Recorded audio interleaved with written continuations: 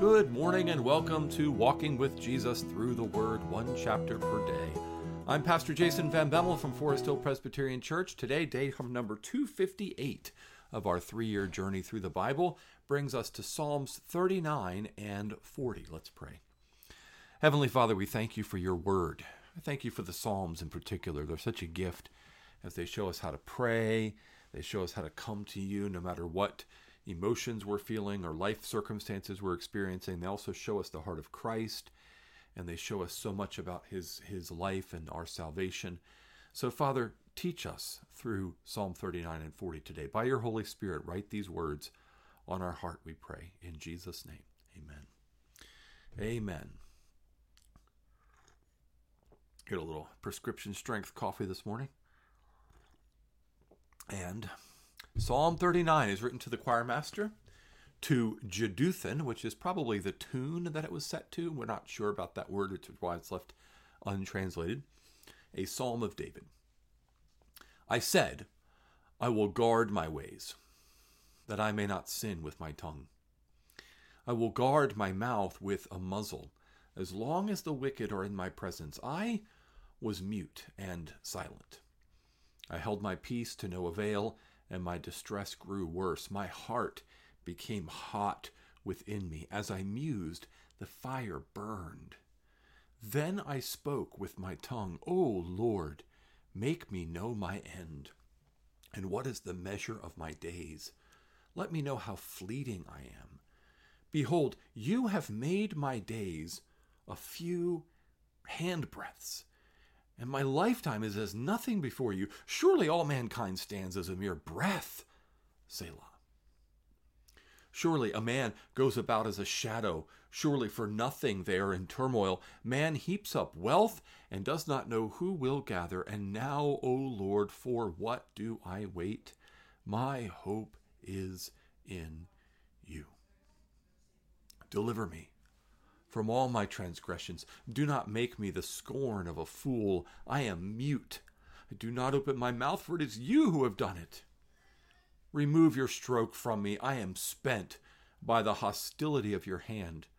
When you discipline a man with rebukes for sin, you consume like a moth what is dear to him. Surely all mankind is a mere breath. Hear my prayer, O Lord, and give ear to my cry. Hold not your peace at my tears, for I am a sojourner with you, a guest like all my fathers. Look away from me, that I may smile again before I depart and am no more. Psalm 39. Psalm 39 and Psalm 88 are unique among the Psalms, these two, in that they are two laments without a happy ending. They don't turn back in joy to end with a note of praise. Psalm 39 ends with, look away from me, that I may smile again before I depart and am no more. And Psalm 88 ends with, the darkness is my closest companion. So, what do we do with this? Well, the reality is God gives us language like this because there are times when this is how we feel.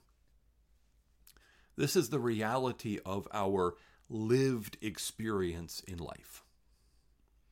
We are distressed. We feel this burning inside of us, this longing, this aching, this hurting, and there's nowhere we can go with it. There's nothing we can do with it. It just is, and we feel the shortness of life. We feel the vanity of it all. To use the word in Ecclesiastes, the vanity, the hevel, the breath, the vaporness of life. Surely all mankind stands as a mere breath. Surely a man goes about as a shadow. This is this idea of temporary, unstable, weak, unpredictable. That's what human life is. That is the reality of human life. Ecclesiastes really unpacks this brilliantly throughout. It's that life under the sun, life as a human being in this world, is this way. We can refrain ourselves from sinning. We can try to keep our peace. And distress grows. And longing and frustration and sorrow builds. He does confess in verse 7 that the Lord is his only hope. And now, O Lord, for what do I wait? My hope is in you. That's the gospel in the midst of deep pain in Psalm 39. We wait for the Lord because our hope is in him. Hope is not seen. For who hopes for what he sees? But if we hope for what we do not see, we wait for it with patience. That's what Romans 8 tells us. So we have this hope. The hope that's in the Lord. We're waiting for the Lord. We're waiting for the Lord Jesus to return and to make all things new and to make all things right. We're waiting for deliverance from all of our transgressions. We're waiting so that the temporariness and the vanity and the smoke and breath vaporness of this life will be replaced by the permanence and the joy.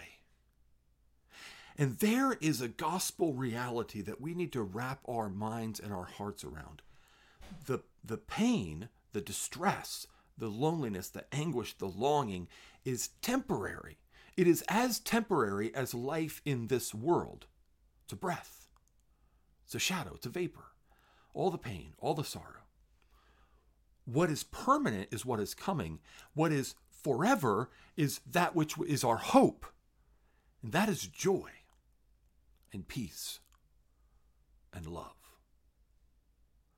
When hope becomes reality, faith is replaced by sight. Temporariness is replaced by permanence. Instability is replaced by stability. A breath life is replaced by eternal life. And joy and love is the story forever and ever. But that's not yet. Right now, we're a sojourner. And right now, sometimes, when the Lord is disciplining us, when the Lord is chastising us, when the Lord is bringing things to heart and mind that we have to face of the reality of our own shortcomings, it is so hard. We just want it to be over. And one day it will be, if we wait and put our hope in the Lord. And now Psalm 40 follows Psalm 39 for a reason. You have to read the Psalms together. You have to see the flow of the Psalms. Psalm 39 and then Psalm 40 to the choir master, a psalm of David. I waited patiently for the Lord. He inclined to me and heard my cry. He drew me up from the pit of destruction, out of the miry bog, and set my feet upon a rock, making my steps secure. He put a new song in my mouth, a song of praise to our God. Many will see and fear and put their trust in the Lord. Blessed is the man who makes the Lord his trust, who does not turn to the proud, to those who go astray after a lie. You have multiplied, O Lord my God, your wondrous deeds and your thoughts toward me. None can compare with you. I will proclaim and tell of them. Yet they are more than can be told. In sacrifice and offering you have not delighted, but you have given me an open ear.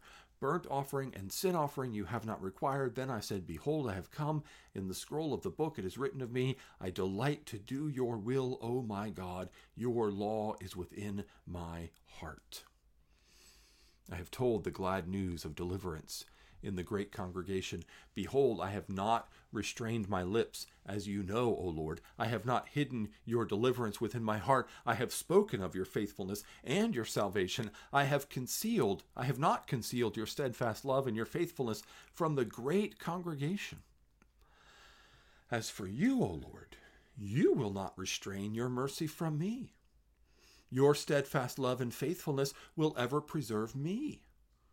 For evils have encompassed me beyond number. My iniquities have overtaken me, and I cannot see. They are more than the hairs of my head. My heart fails me. Be pleased, O Lord, to deliver me. O Lord, make haste to help me. Let those be put to shame and disappointed altogether who seek to snatch away my life. Let those be turned back and brought to dishonor who delight in my hurt. Let them be appalled because of their shame who say to me, Aha, aha. But may all who seek you rejoice and be glad in you. May those who love your salvation say continually, Great is the Lord. As for me, I am poor and needy, but the Lord takes thought for me. You are my help and my deliverer. Do not delay, O my God. So we go from one lament to another, but the tone of the two is very, very different. The tone of Psalm 39 is just of anguish and of dread of the chastisement and the discipline of the Lord. Whereas in Psalm 40, it's more of a resolved trust in the Lord. Now, I've made the observation before that the Psalms are the prayer book of Jesus. They reflect not only the ways that we can come to the Lord no matter what we're going through, but also how Jesus came before his Father no matter what he was going through. And here's how I read Psalm 39 and 40. Psalm 39 is the agony in the Garden of Gethsemane, and Psalm 40 is the cross. The confidence with which he faced the cross, knowing what deliverance was going to come on the other side. So, the resurrection's coming, and it's even spoken of here by faith as an accomplished reality. I waited patiently for the Lord. He inclined to me and heard my cry. He drew me up from the pit of destruction, out of the miry bog. That's language that can be used to mean death. And set my feet upon a rock, making my steps secure. He put a new song in my mouth. There's a new song in the resurrection of Jesus because death has been overthrown. And that was a new thing done in all the history of God's people.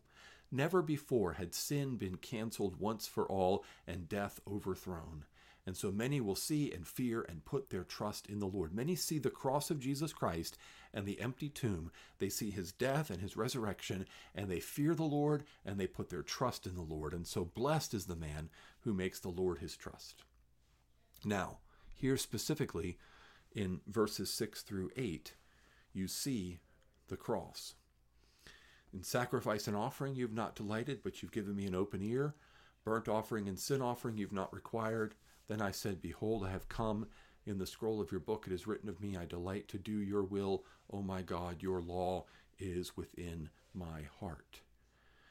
Hebrews quotes this and tells us that this is Jesus who is saying, now they have a little bit different translation of verse 6 because they're working from the Septuagint, which is the Greek translation of the New Testament. But it says, sacrifice and offering you have not desired, but a body you have prepared for me.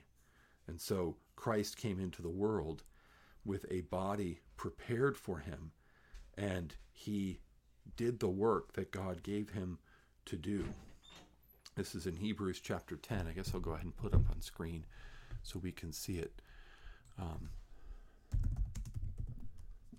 Hebrews 10. Consequently, I'll just read from the beginning. For since the law has a shadow of the good things to come instead of the true form of those realities, it can never, by the same sacrifices that are continually offered every year, make perfect those who draw near. Otherwise, Would they not have ceased to be offered, since the worshippers, having once been cleansed, would no longer have any consciousness of sins?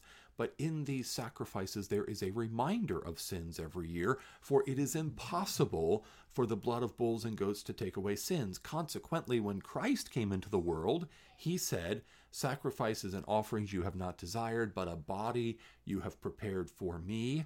In burnt offerings and sin offerings you have taken no pleasure. Then I said, behold, I have come to do your will, O God, as it is written of me in the scroll of your book. When he said, you have neither desired nor taken pleasure in sacrifices and offerings and burnt offerings and sin offerings, these are offered according to the law. Then he added, behold, I have come to do your will. He does away with the first in order to establish the second, and by that will we have been sanctified through the offering of the body of Jesus Christ once for all. So this is a big key to Bible interpretation. If ever the Old Testament is quoted in the New Testament, go to that New Testament passage and read the context, and it will tell you what that Old Testament passage was foreshadowing. And that's why I say when we got to that in Psalm 40, we got to the cross. And that's what sort of triggered in my mind, okay, Psalm 39 then, coming right before the cross, it sounds like the agony in the garden. This, look away from me. Remember, take this cup from me. Right? That was the agony of Christ. Take this cup from me. The wrath of God, he wanted to depart from him. Look away from me. But then he is resolved to go to the cross. And so he goes to the cross. And that deliverance on the cross, fulfilling what was written of him in the scroll of the book, right? All the prophecies that had been written, Psalm 22 and Isaiah 53, but others, all the things that have been written about him, coming to do that, that brings what? That brings deliverance. That brings salvation. That brings the steadfast love and faithfulness of God to completion. And it's on the cross that Jesus is encompassed about by evils, where Jesus has been overwhelmed by the weight of the sin that's put on us. My iniquities have overtaken me. Our sins became his, counted as his, and he couldn't see. They were more than the hairs on his head. That's him being overwhelmed by the sin of what's laid on him on the cross. But then he says, be pleased, O Lord, to deliver me. O Lord, make haste to help me. He's crying out for resurrection, right? And I've quoted this section in Hebrews many times in these daily devotionals, but Hebrews also tells us that in the days of his flesh, the Lord cried out with loud tears and anguish for the one who was able to save him from death, and he was heard because of his piety or because of his reverent submission. This is that cry. Be pleased, O Lord, to deliver me. O Lord, make haste to help me. He wants to be rescued from death, and God the Father did do that. Though Jesus on the cross was as poor and needy as anyone ever has been in the history of the world, poorer and needier than anyone else ever has been in the history of the world, the Lord took thought of him, the Lord looked upon him, the Lord received his offering, and so we can rejoice and be glad in the salvation that Jesus has brought. And Jesus has been resurrected and is alive forevermore. So you see, the Psalms are given to us to give us language to pray in our circumstances, yes. But even as we're praying in those circumstances, the Psalms are then leading us to Jesus, where we can see that Jesus has gone through the same thing worse than we ever have, and we can find real hope and real salvation. Because ultimately what we need is not to wallow in the muck and the mire of our sadness and our struggle, but we need a rock to be anchored to. We need a God to save us. We need a Redeemer to lift us. And we find that in Jesus and Jesus alone. Let's pray. O Lord Jesus Christ, our Savior and Redeemer, you are everything. Salvation, life, forgiveness, and joy are found in you and you alone. There is no one like you in heaven or on earth. You have overcome sorrow, sin, and death. You have been crushed for us and raised to life for us, and we thank you. Amen. Amen. Well, thank you for joining me for Psalms 39 and 40. Tomorrow we'll be back in Deuteronomy, picking up with Deuteronomy chapter 13. Join us for that, and of course, have a blessed day in the Lord.